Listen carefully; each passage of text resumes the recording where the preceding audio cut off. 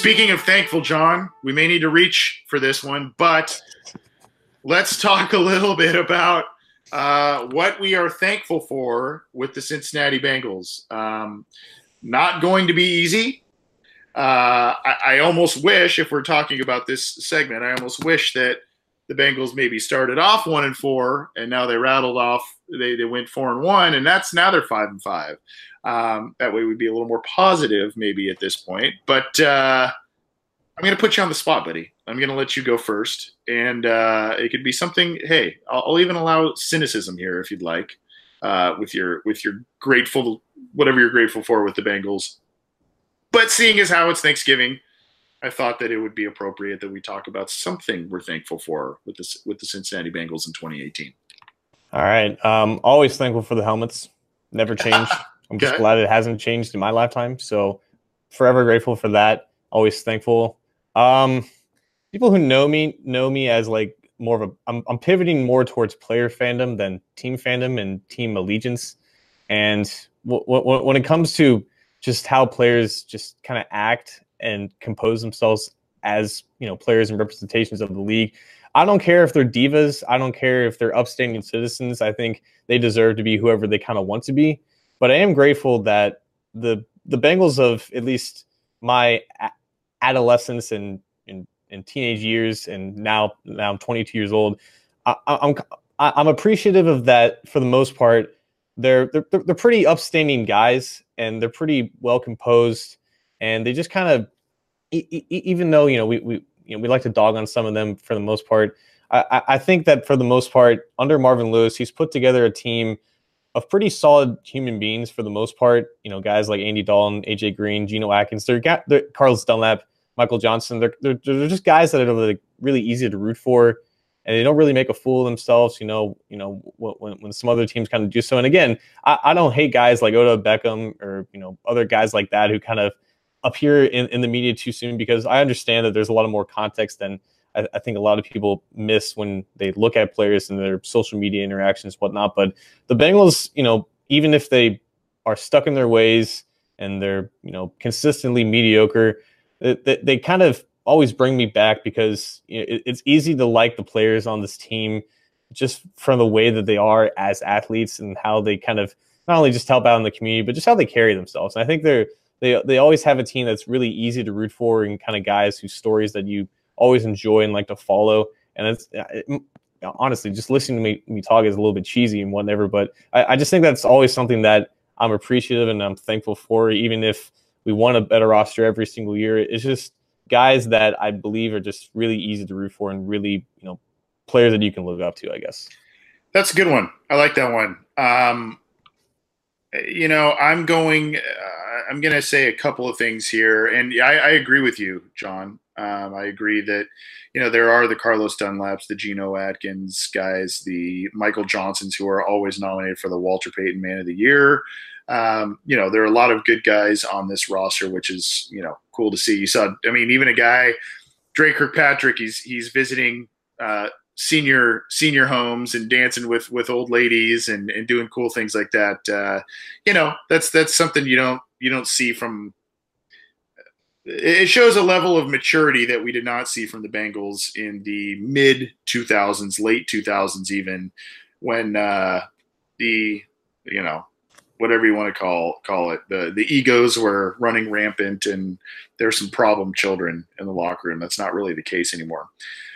One thing I'm going to say that I'm pretty thankful for, and it's kind of ironic, and I apologize to our guest, Joshua Finney, about it, but I'm grateful that even though we have experienced a lot of heartbreak as Bengals fans over the past 16 years, I'm very grateful that the past 16 years with the Cincinnati Bengals have looked nothing like that of the Cleveland Browns. I'm looking at their records from 2003 on, not one playoff appearance. 5-11, 4-12, 6-10, 4-12, 10-6. Surprising they didn't make it in that year, but 4-12, 5-11, 5-11, 4-12, 5-11, 4-12, 7-9, 3-13, 1-15, 0-16. 0-16. You didn't win a game. Imagine rooting for a team that year. And then they're 3-6-1 this year, probably heading to a losing record, but headed in the right direction. So from that standpoint, I am grateful that the Bengals, even though we've been frustrated with them, even though we've been and are frustrated with Marvin Lewis at this point in time, we have to at least sit here and say this generation, your generation of Bengals fans, John, has experienced a much better brand of football than that of a previous generation. Now, when I really started, I mean, I've been a fan since the late '80s when they made that Super Bowl run, but I mean, I can remember watching games vividly in the late '90s, late '90s, early 2000s, where guys like Jeff Blake and Carl Pickens, and I mean, they struggled to win 6 games a year, much like the Browns did, and this team is different, and I think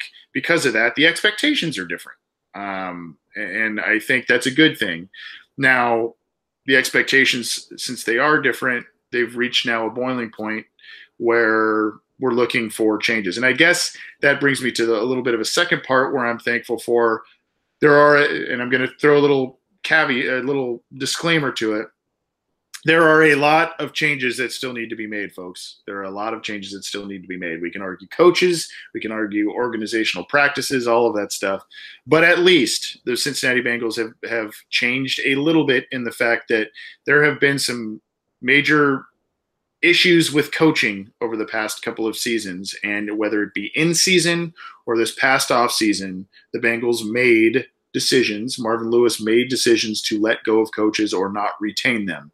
Unfortunately, one of his hires really blew up in his face this offseason, but he made the needed decision in order to potentially salvage this season to get rid of Teryl Austin in the middle of the year. These are things these past two, I think we mentioned it last week, John, getting rid of Ken Zampese last year, getting rid of Teryl Austin this year, these are things that did not happen for a very, very long time with the Cincinnati Bengals in terms of getting rid of incompetent coaches in the middle of a season.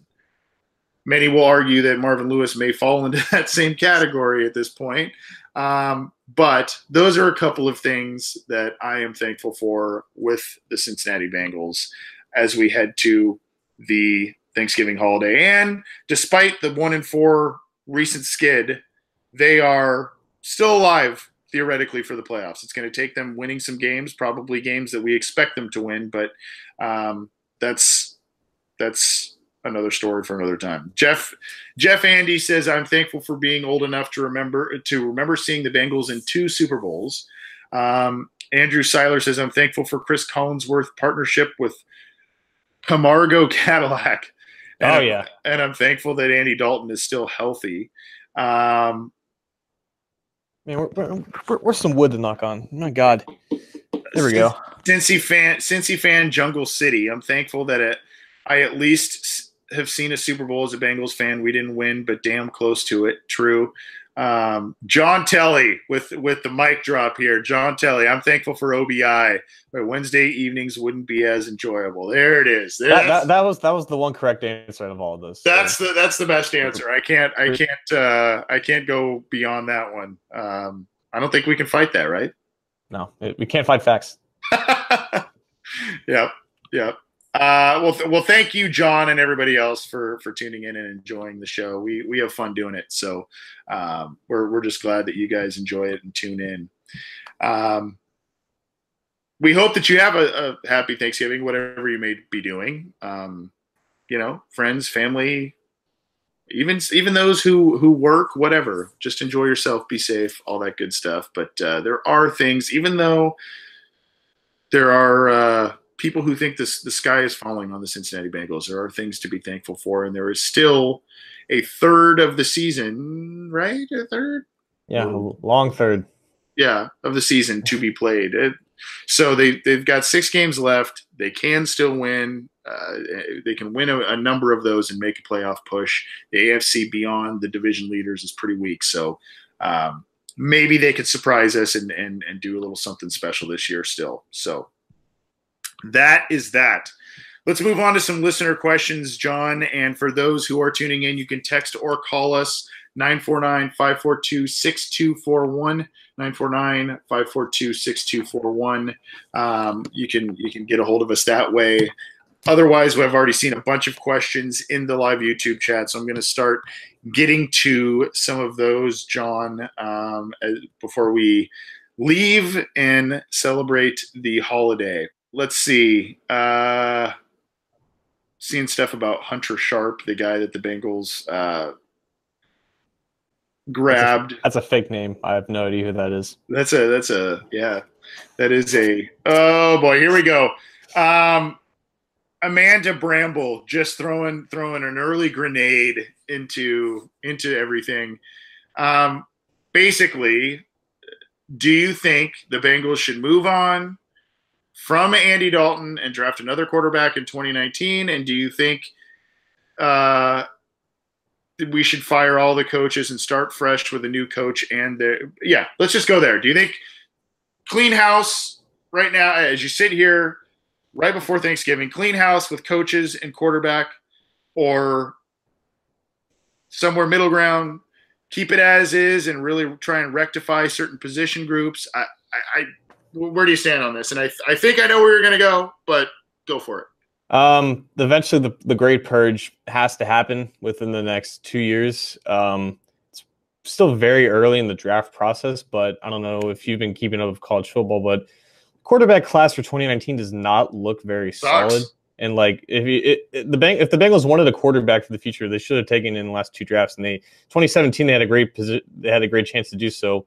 Patrick Mahomes went right after John Ross. But regardless, like eventually Marvin and everyone associated with him long term has to be purged from the roster. And I think they have a great opportunity to do so after the 2019 season when Tua from Alabama probably declares for the draft. Tank for Tua is probably on the minds of a lot of teams right now. Eventually, I want to move on from Andy Dalton because I know he's a limited quarterback, and combined with Marvin Lewis, that's a limited potential for your team, quarterback and head coach wise. I don't just from general forecasting beyond this year, Andy Dalton probably gives them the best chance out of any other quarterback that they could obtain beyond from him. And I know a lot of people want Marvin fired, but the dude signed a 2-year extension this offseason, and Mike Brown hasn't fired him once his contract expired. There's no way he would fire him with 1 year left on his contract. So I'm in favor of the purge eventually when the time is right, and the time probably would have been right last year or the year before that. This year, just with how the way things have played out, they kind of missed their chance, and now they got to wait for that next opportunity.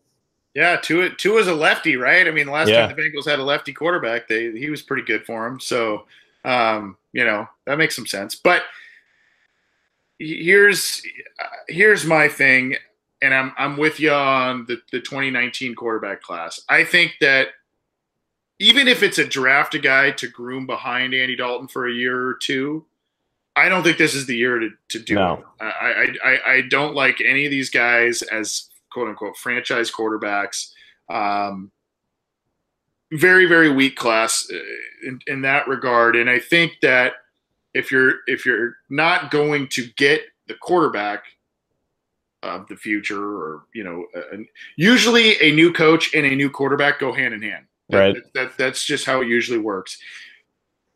This franchise and this era of Marvin Lewis, this Andy Dalton and Marvin Lewis and Mike Brown, they're conservative. They're not overly flashy. And they kind of know each. So I'm kind of with you. Hey, let's play this thing out till Marvin's contract, including with Andy. Again, try and reset the pieces. We know who Andy Dalton can be when the surrounding talent is there.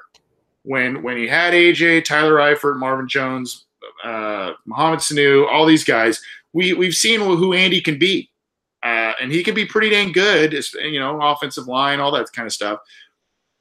So I think maybe at that point you say, okay, give them this year. If they don't make the playoff push, give them another year, reload on both sides of the ball, see what you can do. And then if you're kind of stuck in neutral once again, which I'm betting they probably will be, then that's when you say, you know what, new coach, new quarterback, let's move on. And just to throw like an extra thing in there, the Giants went out and got a new head coach in Pat Shurmur, but they took a running back instead of a quarterback second overall, and now we see where they are right now. So when you bring in a new head coach, it has to be a new quarterback in there, or else you're going to be stuck in even further purgatory than when you were. Yeah, and here's the other thing to think about. When the 2019 season is over and we're potentially looking at new coach, potentially new quarterback, Andy Dalton will be in his early mid-30s. AJ Green will be in that same age range. Carlos Dunlap will be in his mid-30s. Geno Atkins will be in his mid-30s, early mid-30s. Your star players, at that point, you could probably say the window that existed with the 2010 draft class on, that 2010, 2011, where you got the bulk of your stars, you can probably say that window is closed. You gave them 10 seasons. And if you cannot win a championship with guys who have made multiple Pro Bowls, set franchise records, all of that, at that point, you could probably say that window is closed. Yeah, we can still let them play out their contracts or whatever, but you got to start building around other people, including quarterback and all of that. I think at that point, like I said, you're 9, 10 plus years into the thing with these guys. And at that point, that championship window that was wide open in that 2013 through 2015 era or group of years has probably closed. So that, Amanda, is what I think the Bengals should probably do going forward. I think, John, to a certain degree, sounds like you kind of agree a little bit, correct? Mm-hmm. Yeah. Yeah. I'm seeing a lot of comments back about Josh Finney, which is pretty funny. Someone had said Baker Mayfield is the Carson Palmer to the Browns back in 2003. I saw another one that was pretty good. That's not a bad analogy, though. Carson Palmer, first overall pick, Carson Palmer. Yeah. There was something I saw about the 4th and 3 this last week, and I think this is a hot topic based on what you wrote. I've written about it. Many other people have written about it on Cincy Jungle. The 4th and 3, the 4th and 3 heard around the world, John. Cincinnati needing to drive down the field, at least kick a field goal, and maybe score a touchdown to win. And, believe it or not, with all the struggles and everything, that's what the Bengals did at the beginning of the year, right? They were down or they were tied or whatever. Even in that Pittsburgh game, they came back, and you're like, hey, man, these guys, no matter what, they can come back. They kind of started to do it a little bit, even without A.J. Green out there. But inexplicably, 4th and 3, the ball goes to Cody Core, the guy who was your 6th wide receiver that you kept when you made the final roster cuts. How do you explain that? Now, there are people that say, Dalton went through progressions. I haven't really looked totally at the film or whatever, but he went through progressions, and Core was the guy that, he was maybe his 3rd look, and that's where he went. There are people who say, why is he even on the field at that juncture? I'm kind of like, I guess, a little bit in the middle where, yeah, why are you going to him? But more so than that, if you don't trust him, why is he on your team? Yeah, and I don't know why the Bengals would ever, at this point, trust Cody Core, because, as you mentioned, he has more incompletions thrown his way than completions through 3 years in his career. There was that whole talk about, 2017, he was supposed to be the new number 2 in that offense, and ended up not catching a single pass that season.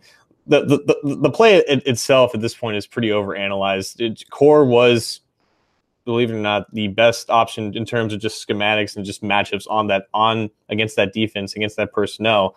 But the fact that you would put him there, that you would put him in the position to take advantage of that, is mind-boggling. And the fact that Auden Tate was in that exact same spot, about to run that exact same route before the Bengals had to call a timeout in order to not take a delayed game, and then you take Tate out and put Core in, it makes it even more mind-boggling than it already is.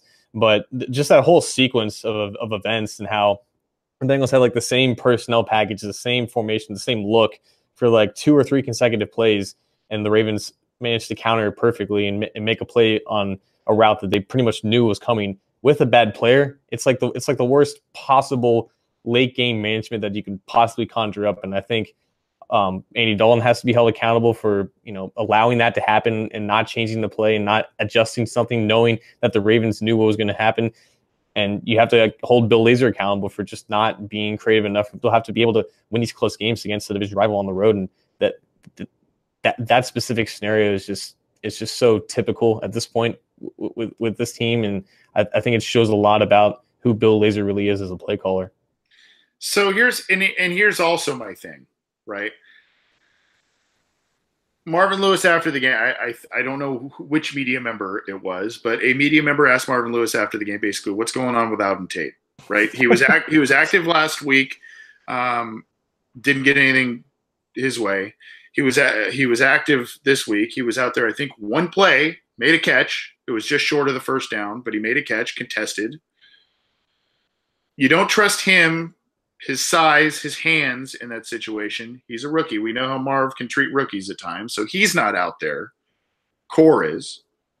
You would think that Auden Tate, he's bigger than Core. He's slower, but he's bigger than Core, and he has shown the propensity to catch a lot of difficult passes and whatnot, so he may have a little bit better chance.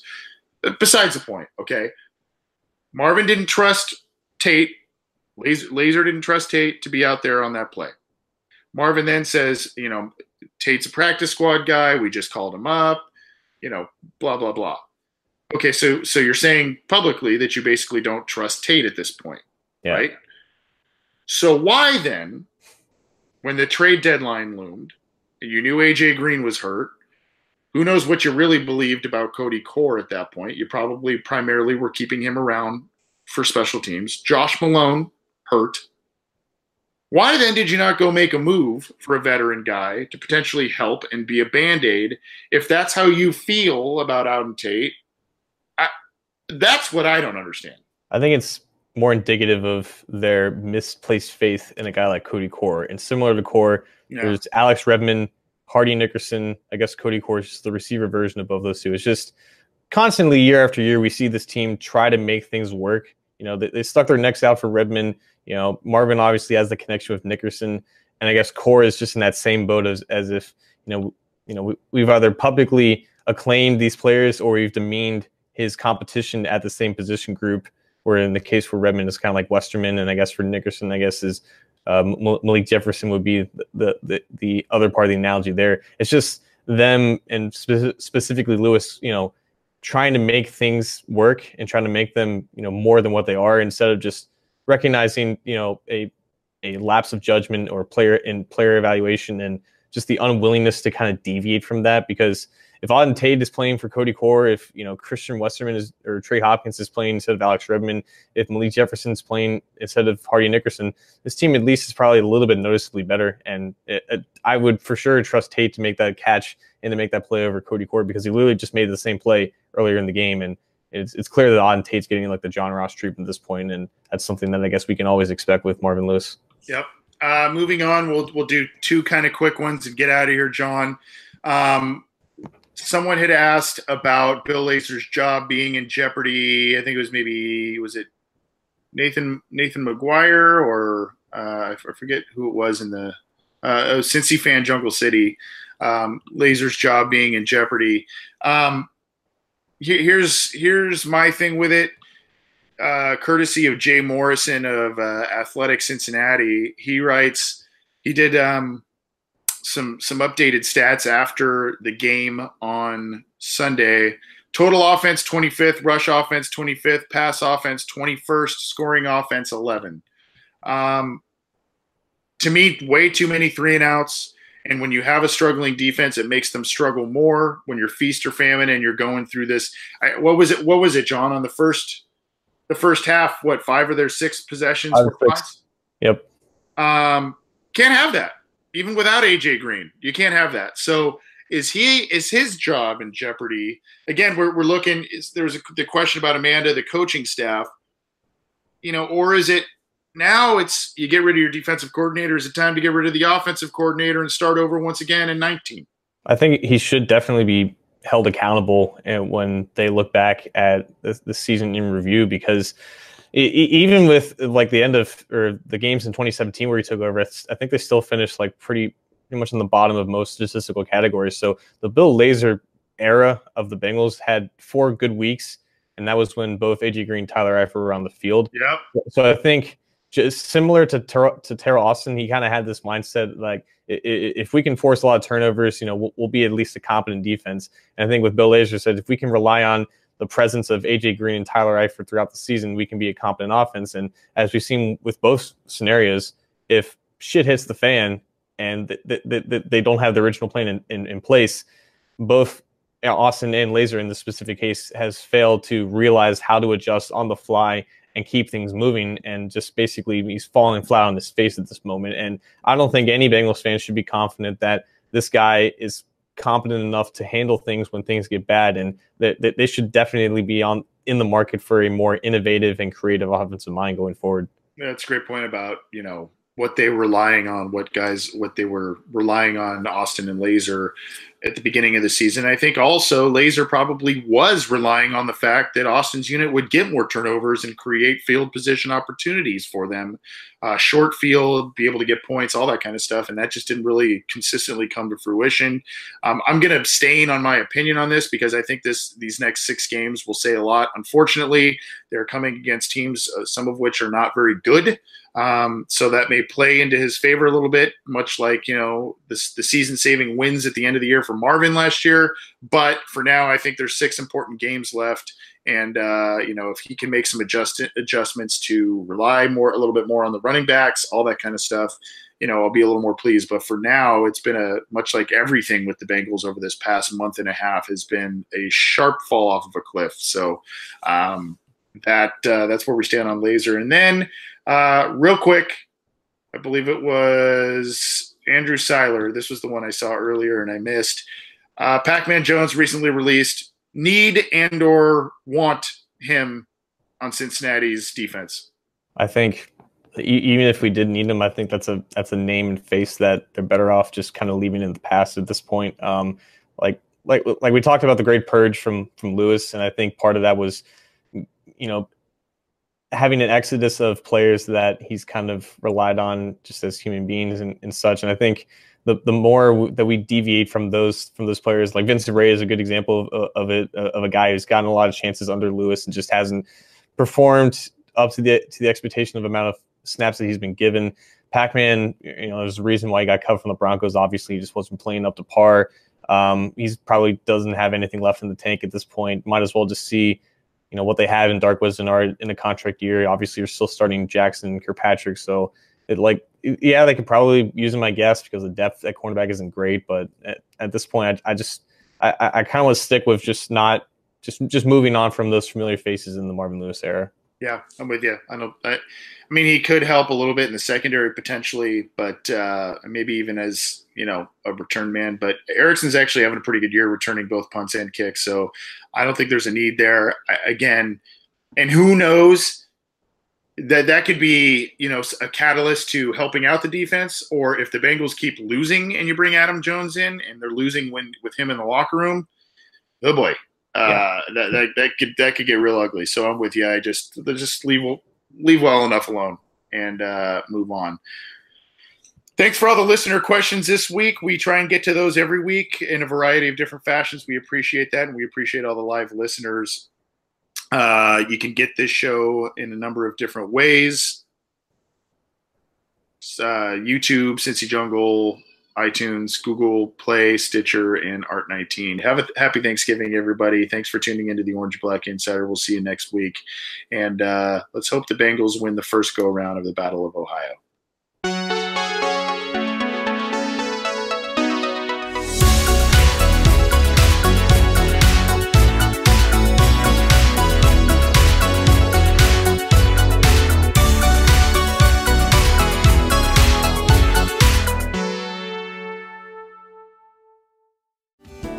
Hello, I'm Spencer Hall from SB Nation, and I want to tell you about my new show, It Seemed Smart.